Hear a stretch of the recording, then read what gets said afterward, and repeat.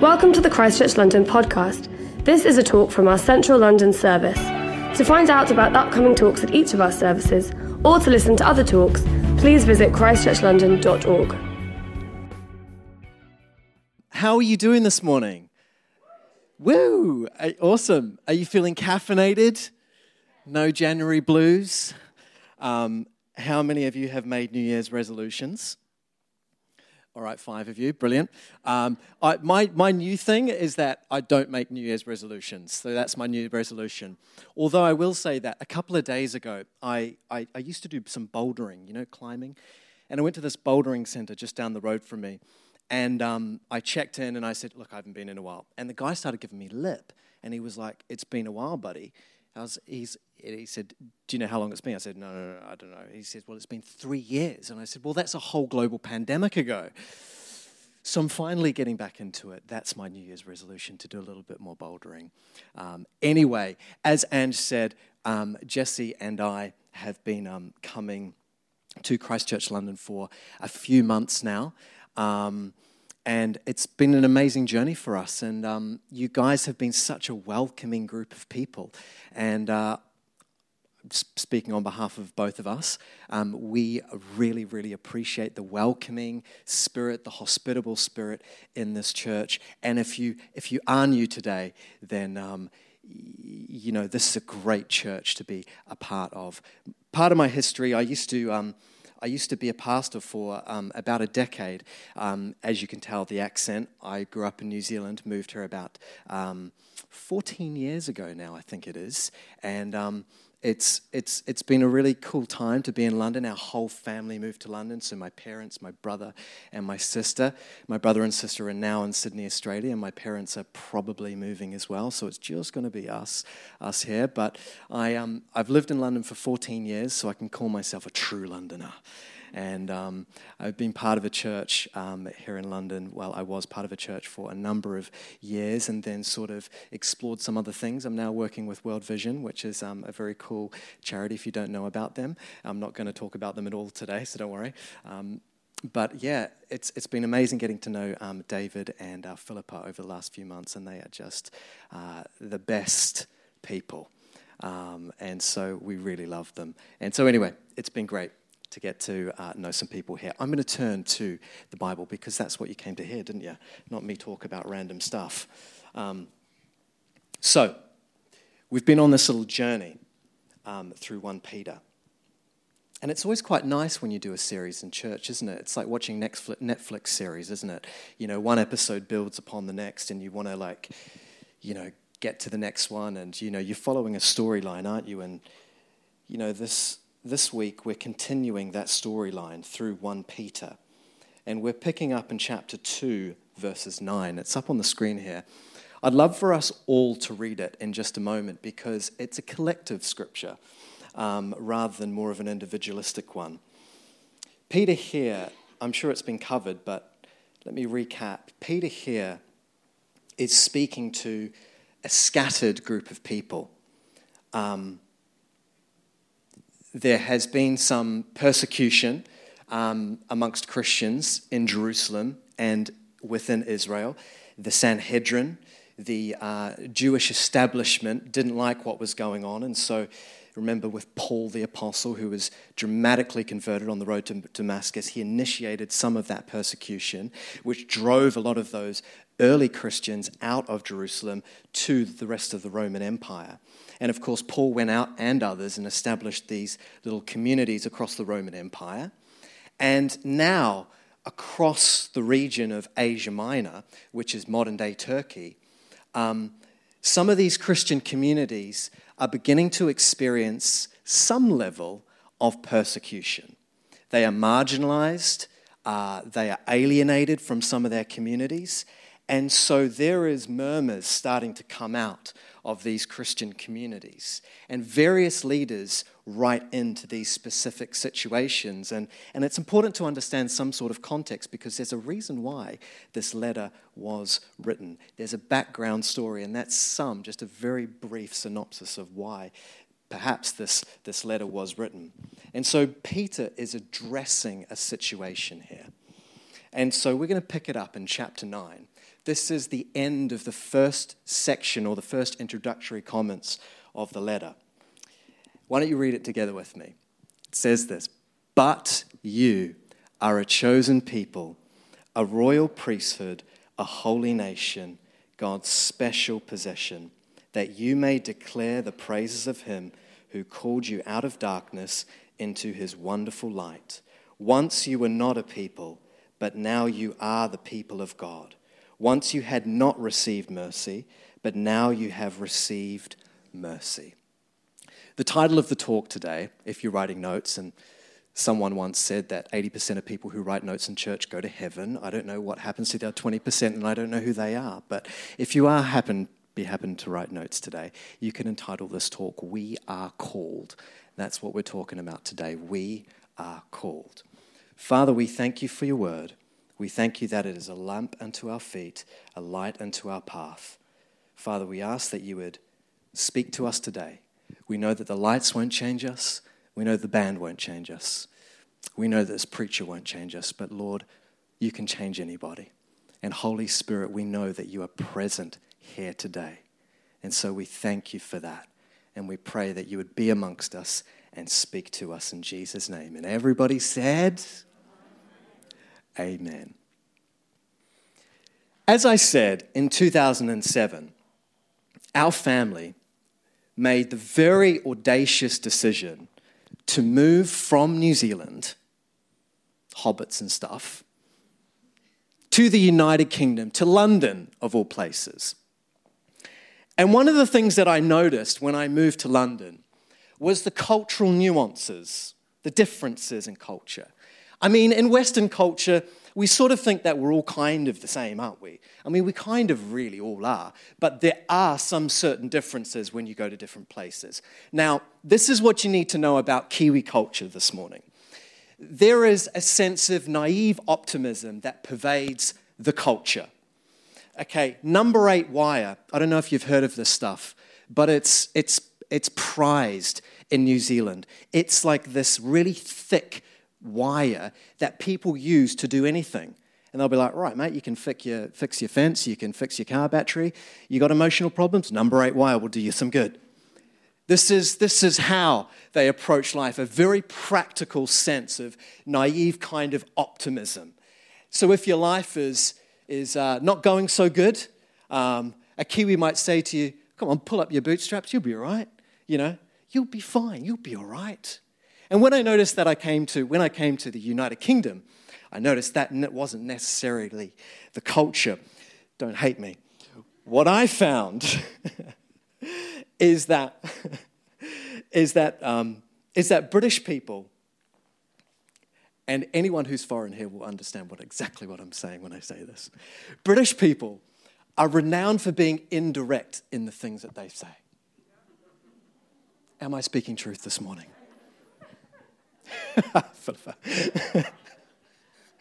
In other words, being polite is of far more importance than being understood.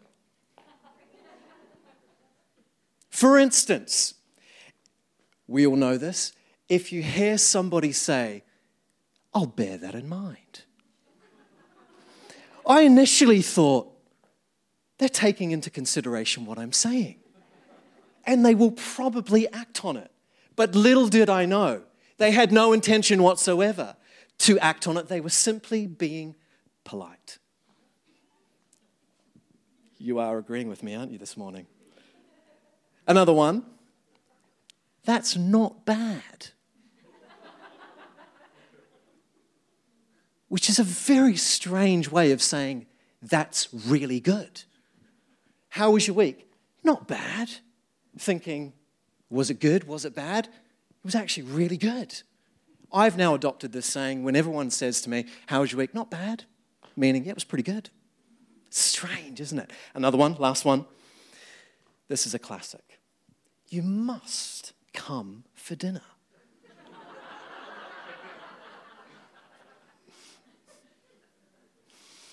When I first heard this, I was like, okay, great. I'm expecting the invitation in the post, the text message, the email.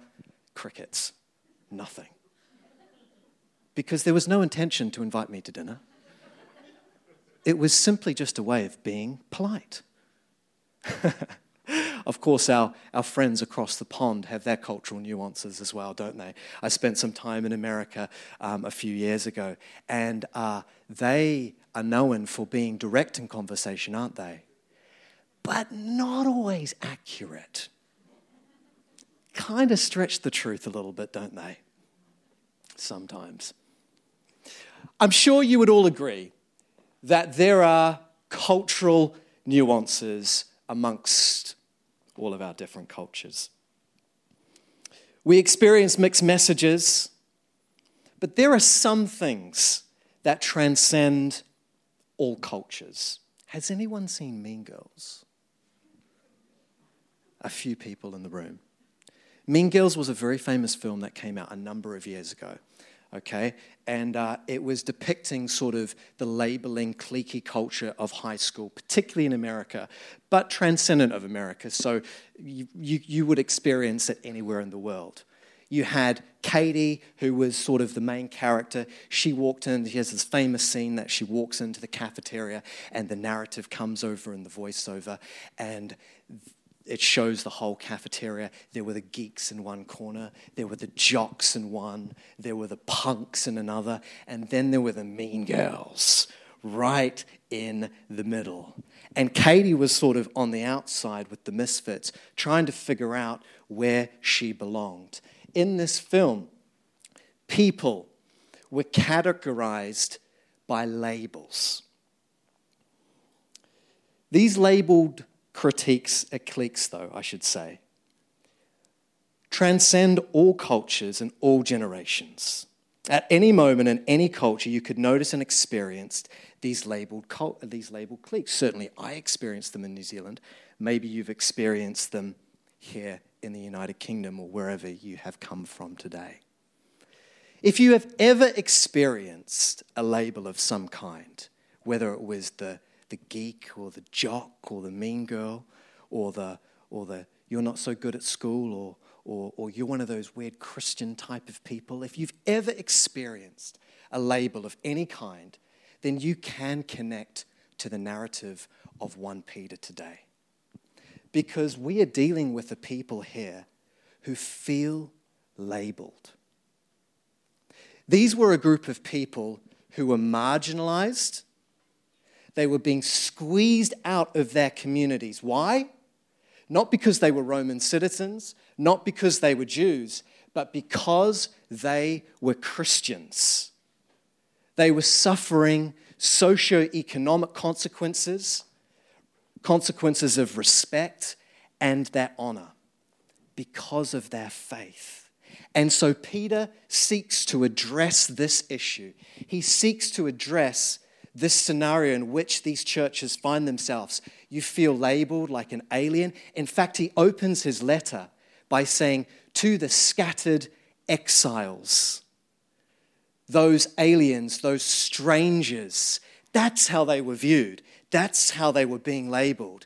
And here in this passage right here, in chapter 2, verses 9, Peter seeks to affirm their new identity in Christ. And he offers them up 4 big ideas as to who they are, not only individualistically, but collectively as a people.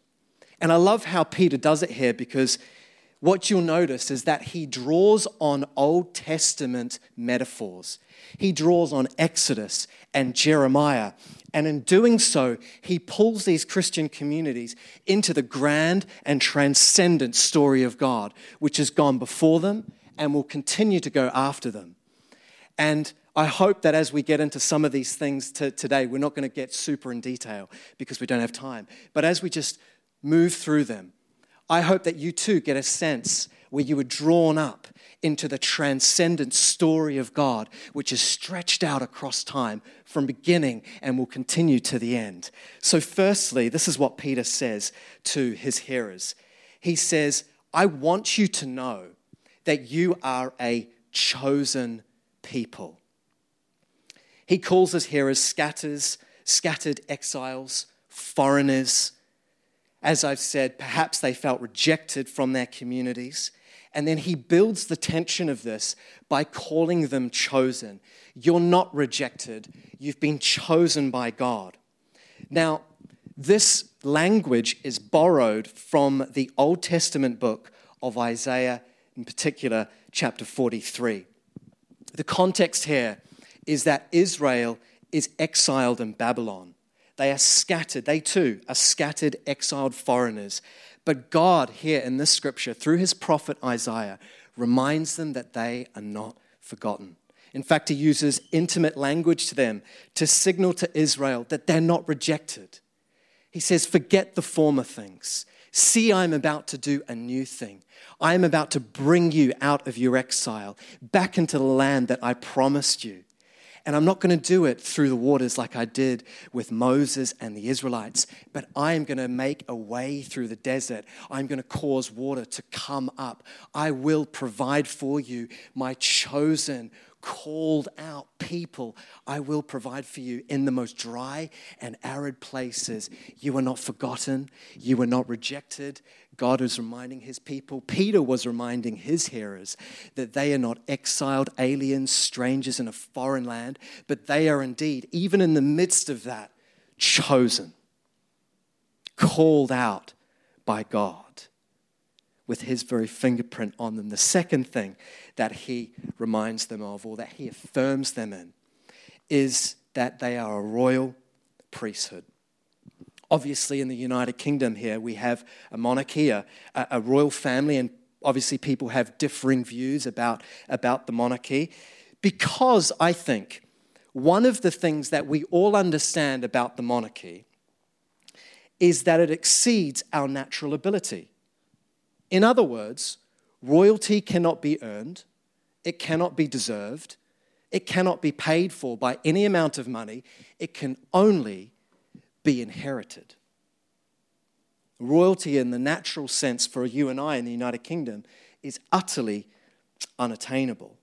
It would have felt the same way for those in the Roman Empire 2,000 years ago in those scattered communities. It would have felt the same for those in ancient Israel with their kings and their priests. However, this is not the case with the gospel. The gospel is the great leveler. It invites the famous and the nameless into a mutual share of Christ the King. In fact, in the earlier chapter, in 1 Peter chapter 1, Peter tells us that through the new birth, Jesus gives us an inheritance that will never spoil, fade, or perish. Paul points out in his letter to the Romans that God has adopted us as his own children. And because we are adopted, we have become co-heirs and we share in his glory. In another place, Paul, I think in Ephesians, says that Christ stands first in the line of humanity restored. In other words, we've been grafted into a new line where we have a share in Christ's inheritance. We have a share in his glory. And so Peter dares to say to this community of slaves and free men and rich and poor, he says to this community, it's this eclectic community, you are a royal priesthood. He draws this language out of Exodus 19. Word priesthood here, when the Israelites had been brought out of Egypt and they were standing at the foot of Mount Sinai, they'd been given the 10 Commandments and they were instructed to set up a tent of meeting. And they were also instructed to set up priests. And so Aaron took on that responsibility. Aaron and his sons, they sacrificed for the sins of the people on behalf of the people, and they would go into the meeting place and they would mediate, wouldn't they, between God and man. But the scripture tells us that God has become our true high priest. It's rather Jesus has become our true high priest. And the distance between us and God has been taken away. That curtain that separated man from God. And so in Christ, we have become his priesthood, meaning that we have access to God, not in the clerical sense that we have things to perform, but rather that we have access to God like we never could have before. So Peter says, you are this royal priesthood. The writer of Hebrews says, because Christ is our high priest, because he himself mediates between God and you, come boldly, come confidently to the throne of grace in your time of need. We have access to God. This is what Peter would say to us today. You are a royal priesthood. Thirdly, moving on very swiftly, Peter says, you are a holy nation. Peter also takes this language directly from Exodus chapter 19, where the Israelites are stood at the foot of Mount Sinai and they hear from God through Moses. Now, in the Old Testament, this invitation to be a holy nation was given exclusively to the nation of Israel. But their instruction was to obey the law. And in doing so, they would stand out amongst the other nations with this distinctive moral quality that would bear witness to the goodness of God. And so God was setting them apart so that they might bear witness to what God did through them and draw all other nations to God. And so Peter uses this language to describe the nature of the church. But he is now not just speaking exclusively to the Jewish community. He is including slaves, free men, Gentiles, women, men. In fact, Paul says it like this to in his first letter to the Galatians. He says, there is now neither Jew nor Gentile, slave nor free, nor there is male or female, for you are all one in Christ. I know this is going to be a pretty poor example, but I'm going to use it anyway. One of the things that I really like about Australian culture, and there's not much I really do like about Australian culture. No, I'm kidding. I'm sorry.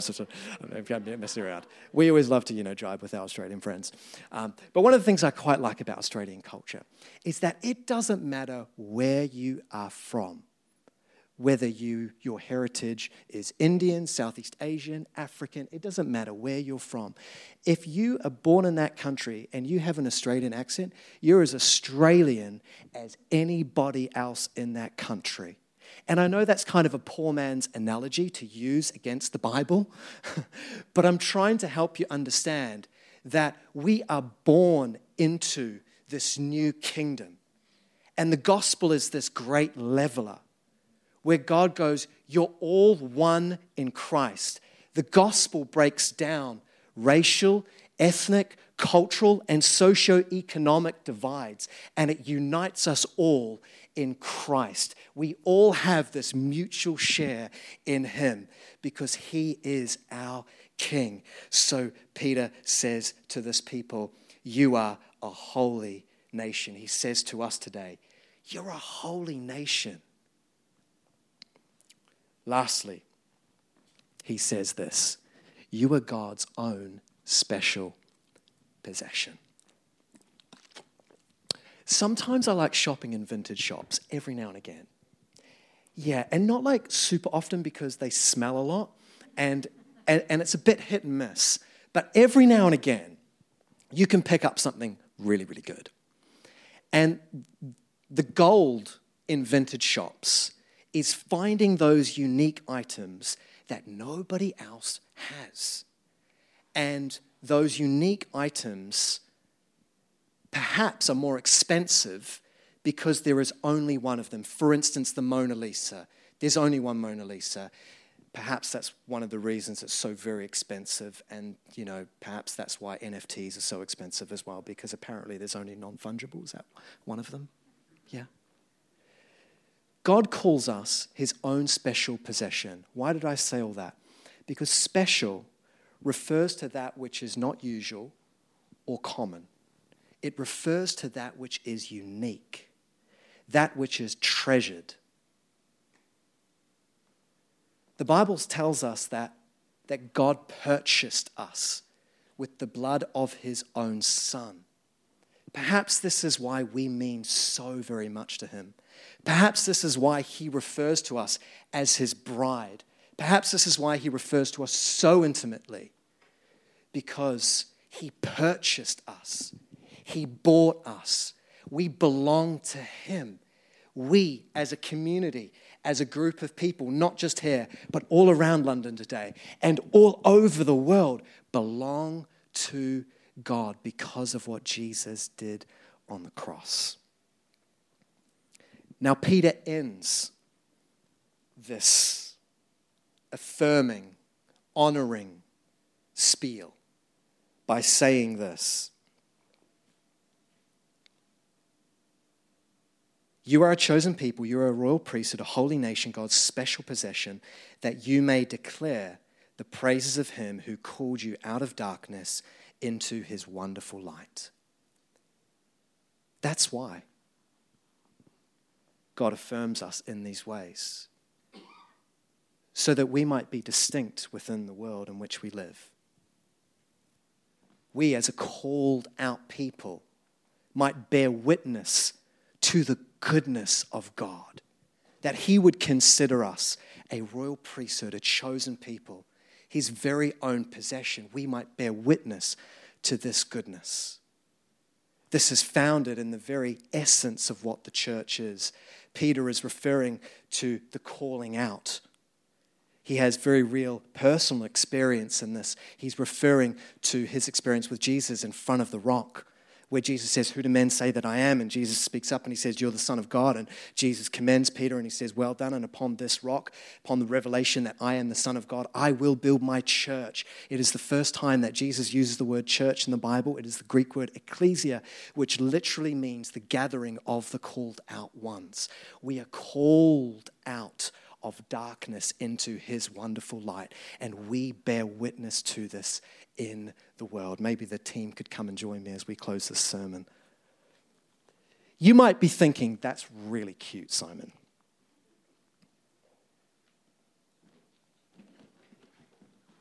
But I'm not sure if I really feel it. I wonder if Peter's hearers felt the same way. Have you ever felt like an imposter syndrome before? I remember about 10 years ago when I first became a pastor, if that's a thing, or I was at least given the title of pastor. It felt really strange. It felt like I was wearing a coat that didn't quite fit. You mean me? A pastor? If they only knew. If they only knew who I was, if they only knew what I had done, if they really knew me, then they wouldn't be calling me pastor. I felt this sense of imposter syndrome. And maybe you feel that too today. Maybe you feel the sense of imposter syndrome. Royal priesthood, holy nation, I don't know. I'm not sure if I buy it. That's not me. If they only knew me. If they only knew what I did last weekend. The amazing thing about all of this is that Peter anchors his claims about who the church is, about who you are, in the grace and mercy of God. He opens his letter by saying, grace and peace be to you in abundance. He closes his letter by saying, I've written all of these things to you so that you may know the true grace of God.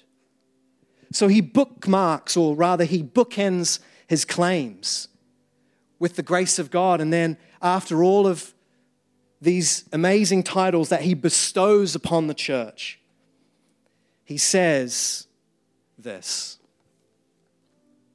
Once you were not a people, you had no identity, but now you are the people of God. Once you had not received mercy, but now you have received mercy. These words are taken from the book of Hosea. And Hosea is perhaps the most scandalous story of God's grace in the Old Testament. God speaks to a prophet in northern Israel, and he says, I want you to go and take a prostitute for your wife. Hosea somehow obeys and takes a prostitute called Gomer for his wife. He has a few years with her, has a couple of kids, and God says, I want you to call your first child not my people. And I want you to call your second child not loved, representing how God felt about his people at that very time. And then Gomer has a change of heart, and she decides this whole deal, marriage, is not for me. So she goes to her former way of life. She goes back to the brothel. And the word of the Lord comes to Hosea and says, go and find your wife. And so Hosea marches down to the brothel and sees his wife on the selling block, about to be auctioned to the highest bidder. And so Hosea gets in line and he makes his bid. And he's bidding against other customers to essentially buy back that which is already his. And so Hosea wins the bid. He makes his purchase and he buys back his wife. And then the word of the Lord comes upon Hosea and he begins to prophesy about the last days. And he says, he prophesies that through the descendant David, people in the last days will stand in awe of the goodness of God. And this is the story in which Peter is anchoring these claims. He's saying to his Gentile and Jewish readers, these affirmations of identity are not based in your worthiness. They are based and anchored on the unmerited favor of God. You are a chosen people, a royal priesthood, a holy nation, God's own special possession. Why don't you stand with me and close your eyes and let me pray as we sing before we close this morning's service. Heavenly Father, today we're so mindful of your Son, Jesus. The gift of Jesus.